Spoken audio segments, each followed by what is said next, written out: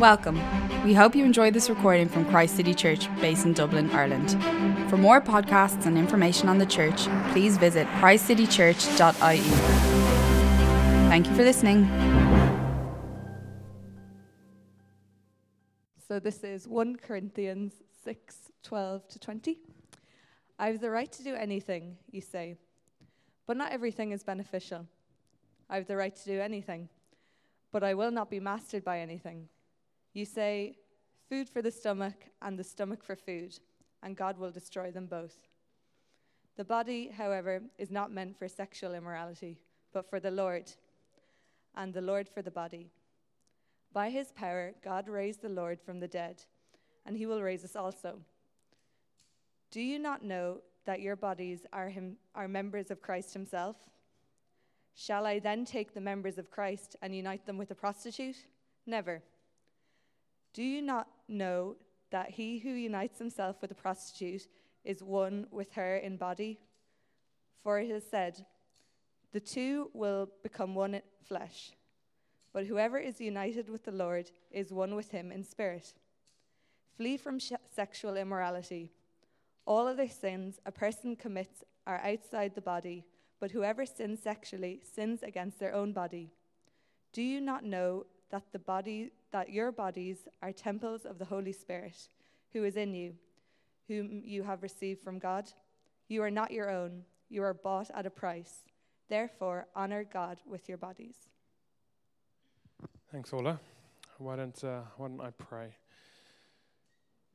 Let's take a moment. I was actually in tears at the end of our song worship there. Just come and be chainless. And Paul says, I'll be mastered by none.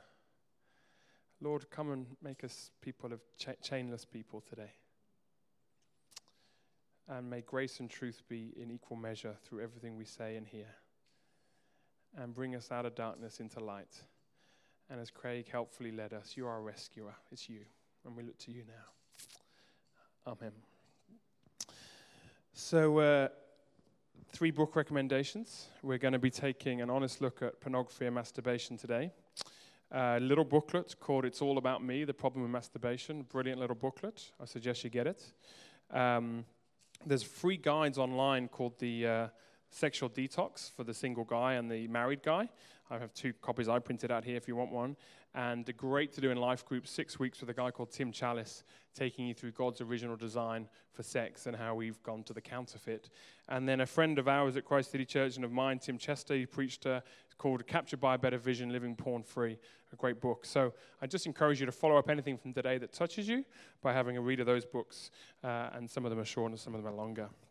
So you might be asking yourself, why are we talking up front so publicly, so directly about such a sensitive topic as pornography and masturbation? Well, I want to base this talk out of the passage that Ola read from 1 Corinthians 6, where Paul deals with the subject of sexual immorality. He's not dealing with pornography and masturbation. By the way, this talk has a 12 plus rating. So if your kids are at the back freaking out, then do take them out. Yeah, I should have said that at the start. So Paul isn't dealing with porn and masturbation. He's dealing with much bigger issues. In chapter 5, which we didn't read, he's dealing with someone that is sleeping with their mother-in-law. So someone is in the church is having sex with their father's wife. And in chapter 6, he's dealing, and all read it, with people that are sleeping with prostitutes. And it's not just one person. It seems to be a number in the church are sleeping with prostitutes. So if you think I'm being upfront and controversial by tackling the issue of porn and masturbation from the front, I'm not even scratching the surface of upfrontness and controversy. Paul was dealing with something much bigger. So why does Paul address it to the whole church? Why does he write a public letter to the whole church? And why should I do the same in a sermon? Well, there's 2 reasons for then and there's 2 reasons for now. The first reason is, as in Corinth, when Paul was speaking about sleeping with prostitutes, so today with pornography and masturbation, this is an issue so many people face. A recent survey found that 50% of Christian men and 20% of Christian women are addicted to porn. That means in the room right now, say there's 70 people, over 15 men and 6 women right now in this room are currently addicted to porn according to those stats. And it's not just a male issue. I read in the Tim Chester book, he has a whole bit about how women find it hard to talk about it and open up because it's seen as a male issue, so they can't even go there because there's almost more shame so often women feel. So like Corinth, like modern day, this isn't an issue for a few where we should do it in one-to-one discipleship. This is an issue for many, and it is not God's design that the kingdom of darkness have any hold on the people of light. And so we have to confront it, and we have to move from darkness to light, and we have to be free from the sin that so easily entangles. Secondly, Paul did it, and I'm doing it, because we have to work through this together. We have to. It's the only way of getting free from sexual sins. Real freedom from slavery to porn and masturbation only comes when you come into the light of the Christian community. It only comes that way. There's no other way to it. In the isolation of your own privacy, you will never be free from sexual sin. You have to confess it to a brother or sister and learn to walk in the light. That is painful and scary. It is the only path to freedom. Once you find the courage to confess your sin and talk about it, you'll find a weight coming out of your life. You'll find the shackles of the sin being broken. You'll find a freedom and a joy in your walk with God, and the Holy Spirit come flooding in. A lot of what we're trying to do in this series on sex and relationship, in a sense, is turn the light on around issues our culture and the church typically don't want to speak about. And I'm praying the Holy Spirit will give you courage in your way to start talking more about this in your city group, in your life group with good friends. And Leanne and I are available if any of you would like to talk. So we need to speak about it. A lot of people struggle with it, and we must learn to deal with it maturely together. Now, I guess there's 4 types of people in the room today. There's those who don't think porn and masturbation are morally wrong. And I hope by the end of today, or in 10 minutes' time, you'll see how horrible, self-centered, and destructive they are, and you'll put them in the morally wrong category. There's those of you that don't know how to escape their power. I want to show you today there's plenty of grace, plenty of power on hand, and hope in Jesus and by the Holy Spirit. There's those of you that have stopped fighting, probably because maybe you tried in the past and failed. And maybe you said it didn't matter, God's going to forgive me anyway, why does it matter? And therefore we end up with what's called cheap grace. God's just going to forgive me, it doesn't matter. And I hope to challenge you and spur you on to holiness today and living and pursuing the light and the freedom and the joy of God. And there's those of you who don't struggle. And 2 things. 1 Corinthians 12:10, be careful you don't fall. And secondly, you have a vital role in helping those that do learn to walk in the light. So how does Paul start dealing with these 2 big issues of sexual immorality in his day, and how should we? He starts where society and culture is at. He starts by challenging the mindset of what people believed in first century Corinth, and we're going to look at what people believe in 21st century Dublin. Listen to what he says. The Corinthians quote something from culture and adopting it from themselves. They say something like this: I have the right to do anything you say, like Paul is quoting back to them, but not everything is beneficial. And a better translation is, everything is permissible for me. And that is kind of the way our culture goes with sexual ethics. Everything is permissible for me. With first century Corinth, 21st century Dublin, the culture hasn't changed around sex. Everything's permissible. And there are probably 2 ways that's seen in the church. The first one is, look, everything's permissible. It doesn't matter because Jesus has forgiven me. Or, everyone's permissible. It's not illegal. You don't get put in prison for it. Society does it. My friends are always talking about it. You can get away with it and there's no consequences. It's lawful. I enjoy it. No one gets hurt. Everything's permissible. And that's, as I said, the rally cry of today's culture. Everyone does it. It's normal for society. I enjoy it. I'm harming no one. It's consensual. It's my own body. Leave me alone. I have the right to do what I want. Paul says, okay, everything's permissible. Is it beneficial? Have a different category to how you think about it. Just because the law allows it, just because society accepts it, what effects is it having on your society? What effects is it having on you as a person? Is it benefiting you, Paul says? And the answer is no. Let me show you 6 ways pornography and masturbation are ruining our lives. It's not beneficial. Firstly, porn wrecks our view and ability to have real sex. God made sex to be about relationships, intimacy, and self-giving. Pornography and masturbation do not have relationships, intimacy, or self-giving.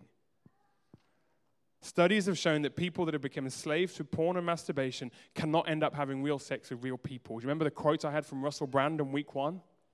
He was humble enough to say pretty much that.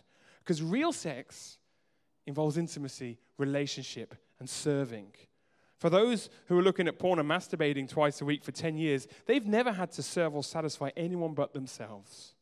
They're lost in a pit of self-serving sexual slavery. How are they ever going to serve someone else when it's a real person? They can't.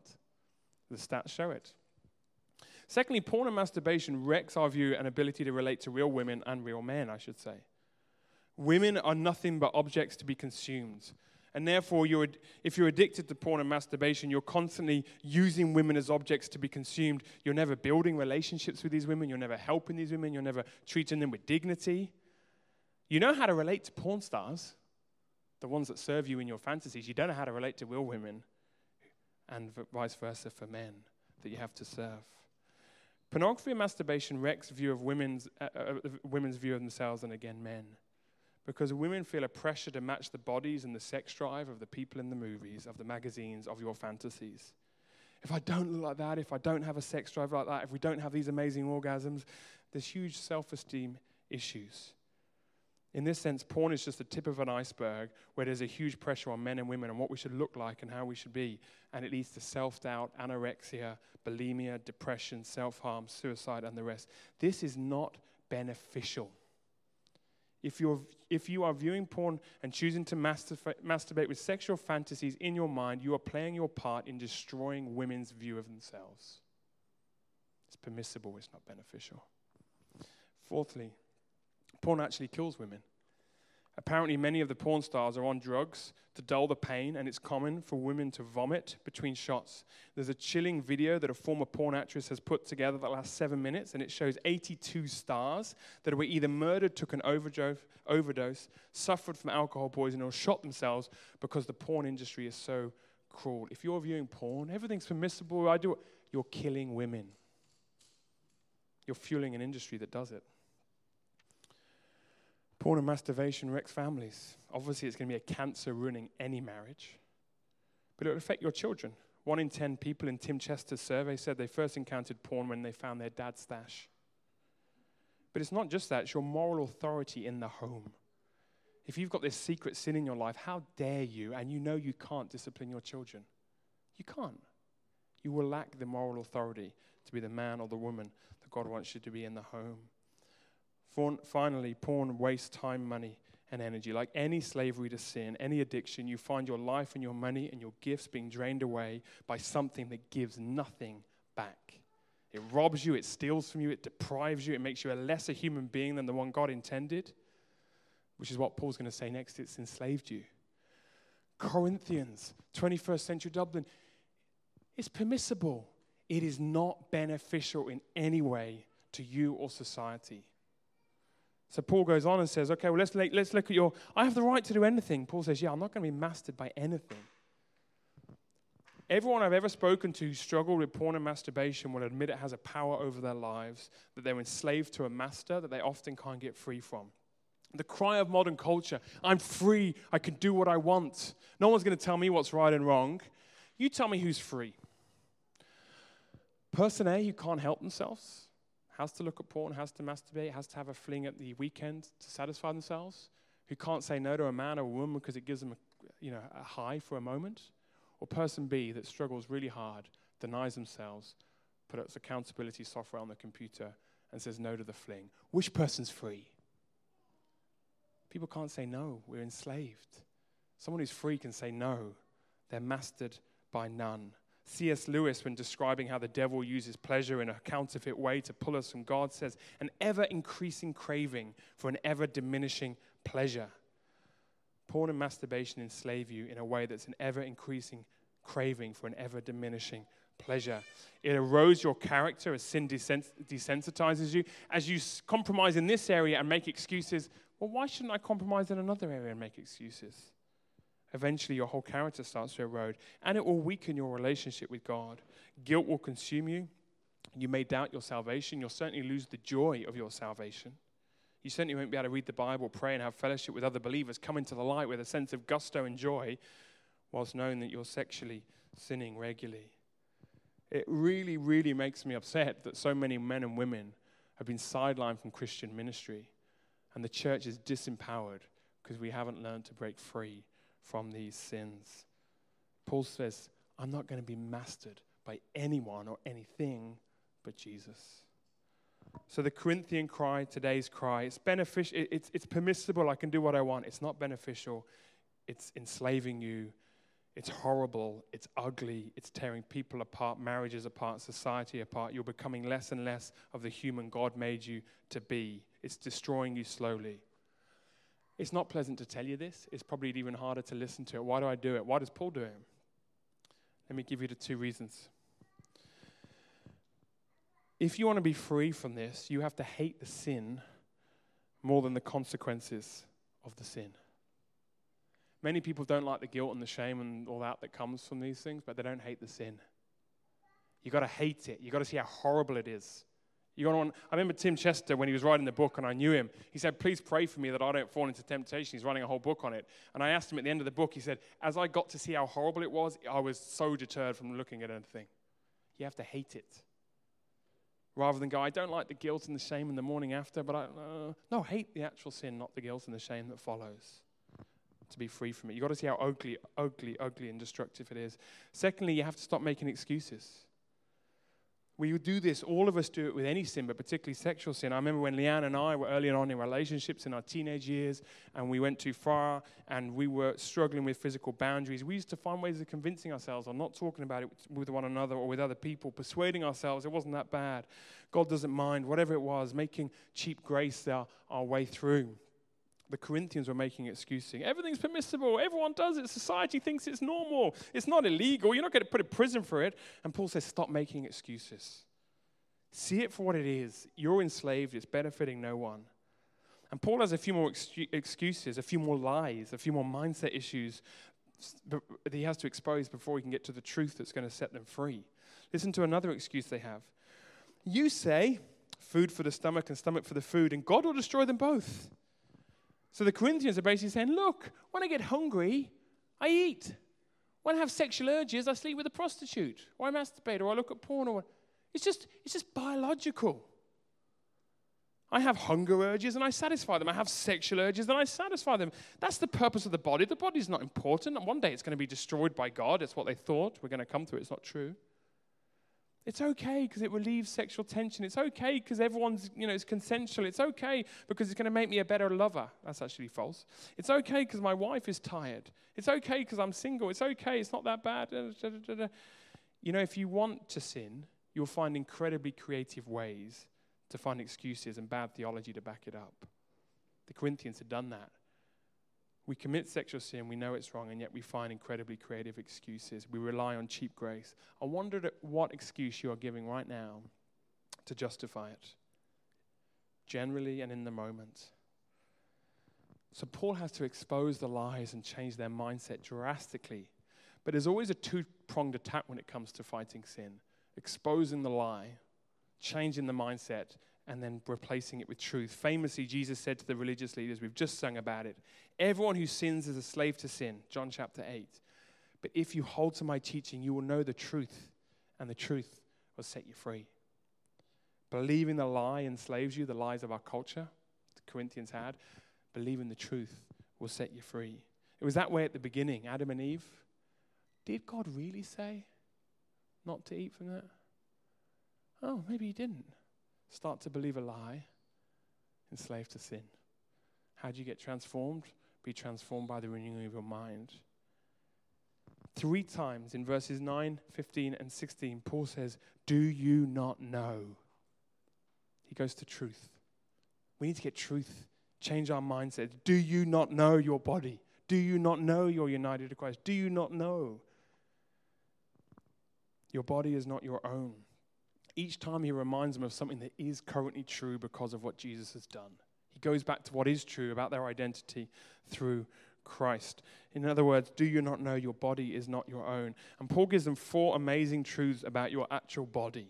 I don't know if you know this, but this is the 4 truths he gives about your identity and your body. He says, your body was created by God. The body is not meant for sexual immorality, but for the Lord, and the Lord for the body. God made your body. God gave you your body. You didn't earn it. You didn't deserve it. It was a gift. It's his. You're a steward of your body. It was created by God. Secondly, it was redeemed by God. You are not your own. You are bought at a price. There was a price to buy you out of slavery. We just sang about it. Do you know what it cost God to redeem you and buy you out of your sexual slavery? He had to take on flesh and blood. Hebrews 4 says Jesus is able to sympathize with us because he was like us in every way. He was tempted in every way, yet was without sin. Jesus faced sexual temptation as much as you or I ever have, but did not sin. But then in his perfect, pure body that had never sinned but faced every temptation common to mankind, his body was stripped naked so everyone could see him. He was exposed. He was beaten to a pulp and nailed to a cross in his body. Why? Listen to Colossians. Once you were alienated from God and were enemies in your where? Where were your enemy? In your minds, because of your evil behavior. But now he has reconciled you by Christ's physical body through death to present you holy in his sight, without blemish, free from accusation. Sexual sinners like you and me could be declared legal status before God, holy, without blemish, and free from any accusation of the devil. No matter what you've done in your body, to today, the 4th of November, 2018, if you are trusting in Jesus, the scandal of the gospel is that right now you are holy.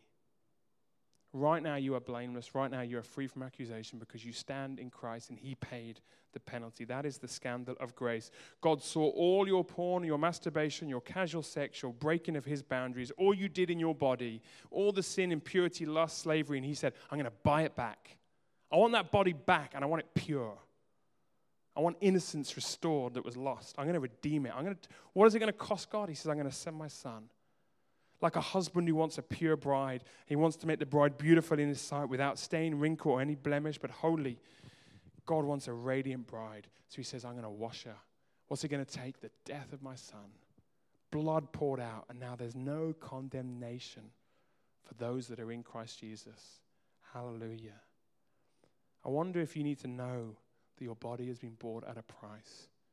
And that now, if you trust in Christ, not by works of your own, but through faith, you are radiant and beautiful and holy to him, no matter what you have done in your body. And you must understand this for 4 reasons. If you want to try and defeat sin and you haven't understood your forgiveness and your holiness, you will do it for all the wrong reasons and you'll burn out. You'll be trying to get rid of your guilt. You'll be trying to make yourself acceptable to God. It won't work. God makes you acceptable through Christ. He imputes his righteousness to you while he takes your sin, the huge, great exchange of the gospel. And then you, from a position of forgiveness and blameless status before God, can fight sin, not to get rid of your guilt, not to make yourself acceptable. He made you acceptable. And now you can fight sin and walk in the light. Firstly, you must know it if you want to fight this sin. Secondly, there's something else too. Time and time again, people engage in sexual sin because they think they are worthless, because they think they are ugly, and by performing some kind of sexual sin, it makes them seem more attractive for a moment, even in their fantasies. They seek affirmation and satisfaction in the wrong way. So we commit sexual sin because we don't think we're worth it and we think we're ugly. Can you see how beautiful you are to God? Can you see how worth it you are? You're worth the death of his son. You could not be more valuable. Jesus had nails driven through his hands to say, this is how much I think you are valuable to me. This is how valuable you are to me. There couldn't be a bigger price tag on your head. No matter what you think about yourself, your self-esteem, what you think about your body, God says it's beautiful, it's mine, I made it, I'm going to redeem it. Don't give up. Don't think you're cheap and worthless. 3, other people commit sexual sin because they don't think they're worth keeping pure. They're too far gone. It's too late. They've messed up. They're too defiled. What they've done in their body so far is so horrendous. How could God ever give me a fresh start? Can you see he can? Can you see he can? You're never too far. You're never too gone. And fourthly, to those people that say, well, God will forgive me anyway. It doesn't matter. Can you see what you're saying? You're treating Jesus the same way you treat porn and masturbation. To build a world with you at the center where you get what you want without any cost. The cross cost Jesus to have nails through his hands. Don't look at that and go, oh, he'll forgive me anyway. look at it and weep. Look at it and let it change your heart. You were bought at a price. So your body was built by God or created by God. It was redeemed by God. Thirdly, it is now indwelt by God. Do you not know that your bodies are members of Christ himself? Verse 15. Do you not know that your body is a temple of the Holy Spirit who is in you, whom you've received from God? So when you become a Christian, your body becomes a member of Christ, which means the church. The church is Christ's body on earth. So every single one of us becomes part of the body of Christ, the church. We are members of Christ through the church. But we're also, Jesus says, personally indwelt by the Holy Spirit. So Paul basically says, think about it. When you sleep with a prostitute, the Bible says you're one with her flesh. But you're one with Jesus because he lives in you. So you're kind of making Jesus sleep with a prostitute. Do you see that? What you do in your body implicates Jesus because Jesus lives in your body. When you look at porn, you're making him look at it. You thought of it like that? When you masturbate, well, it implicates him because he lives in you. You're indwelt by him. Do you not know your body is not your own? It was built, redeemed, and now indwelt by Jesus himself. Fourthly, one day your body's going to be raised perfect by God. By his power, God raised the Lord from the dead. See that? Jesus was raised from the dead, and you also will be raised. When we die, we don't lose our bodies and become a floating soul. That's bad medieval theology about heaven. No, like Jesus, we will have an imperishable body that will not suffer death and decay. Our body's going to be fully redeemed, and it's still going to be me, but it's going to be different and better.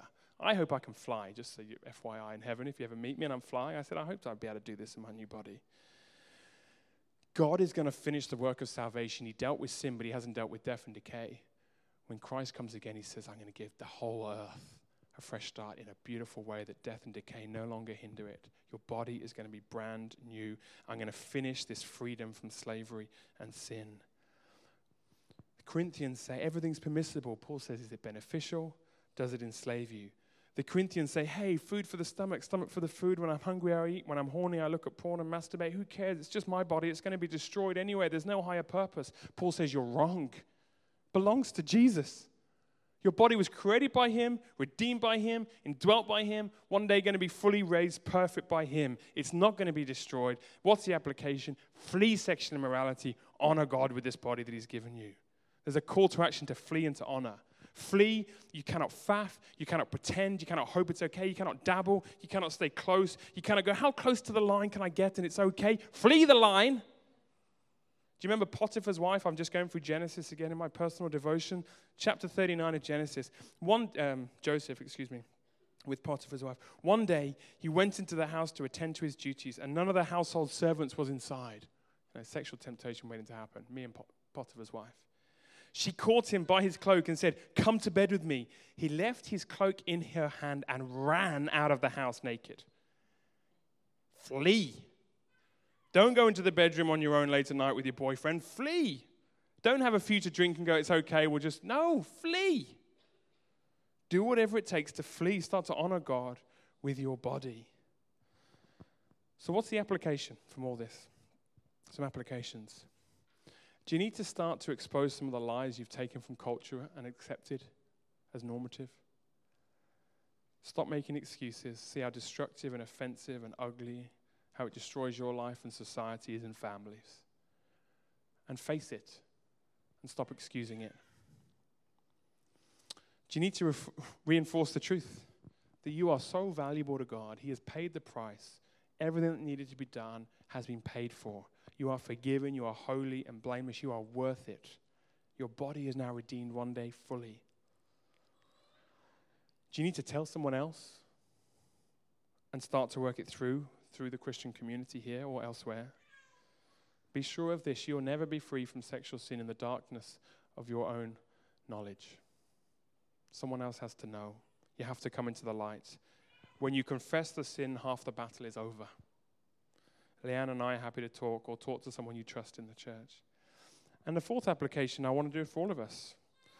We're always called every day to live more and more in the light than the darkness. I said in the prayer time before the service that we enter the room in light and we're going to leave in darkness, right? Physically. And I'm praying, Lord, as we come in our various areas of darkness, we leave spiritually in the light. None of us has been fully redeemed yet. None of us can say, I don't have any sexual sin in my life. None of us can. For me, it'll be different from you, but we've all got challenges and temptations. And there's a call to come into the light and go, I want to live in the light of your presence, the light of truth, the light of community, the light of honesty and integrity, the light of believing what you say rather than what the culture says. Look what Paul says to a different set of Christians in Ephesus. He says this, for you were once darkness, but now you are light in the Lord. You see, the identity, you have been made light. Live as children of light, for the fruit of light consists in all goodness, righteousness, and truth. And find out what pleases the Lord, not find out how close to the line you can get. Have nothing to do with the fruitless deeds. Don't you love that? It's fruitless deeds of darkness. But rather expose them. That's what I'm trying to do tonight. It is shameful even to mention what the disobedient do in secret, but everything exposed by the light becomes visible. And everything that is illuminated becomes a light. You come into the light, God transforms you, and then you become a light to others. That is why it said, this is the call for Christ City Church. Wake up, O sleeper, rise from the dead, and Christ will shine on you with his love and his forgiveness and his power of the Spirit. Be set free. Paul never doubts the Corinthians are Christians. He never doubts those in Ephesus are Christians. He always reminds them of their identity through faith in Christ, but he calls them to holiness. So I want us to come forward, and you don't have to, but I literally want everyone who feels they want to come forward. I'm going to go to light a candle and say, I want to walk more in the light than in the darkness as a result of today. And you're going to come forward, and your issue will be different from my issue, but it's committing to the light of forgiveness, not guilt and shame, to the light of truth, not hiding in excuses, to the light of community, not isolation, and to the light of living in righteousness, not sin. So we're going to have 3 songs to finish. There's going to be plenty of space. We'll have a song to reflect, and then we'll start singing. And I just want us to come forward. If you don't want to come forward, that's fine. And as I said, I'd encourage every one of us. We've all got different areas where we need to walk more in the light. As I said, Leanne and I are happy to pray with you today or another time or talk to someone else you know. So why don't the band come back? I'm going to pray. And then I'm going to light the first candle. And take your time. We're in no rush. I want us to really consider what it means to come and live in the light and let Christ shine on you. So do you want to stand? And let's pray. And we'll leave that. If you're comfortable, just close your eyes and reflect. How is the Holy Spirit speaking to you? Is it grace you need to know again, that you're forgiven and loved? Or is it truth that you need to know again? Spurring on to holiness. For you were once darkness, but now you are light in the Lord. Live as children of light.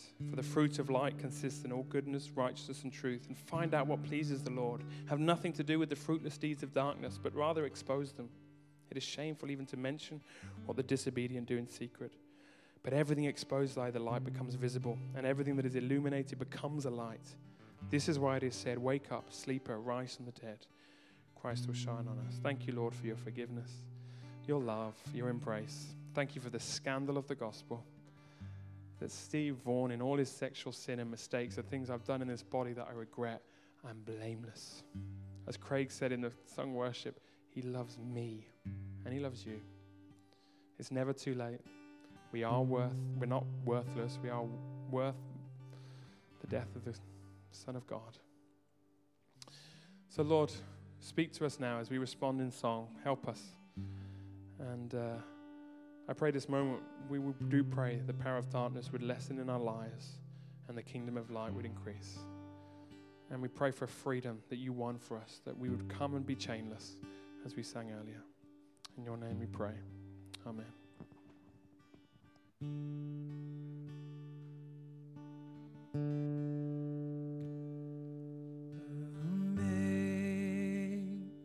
Amazing grace, how sweet the sound that saved a wretch like me. I once was lost,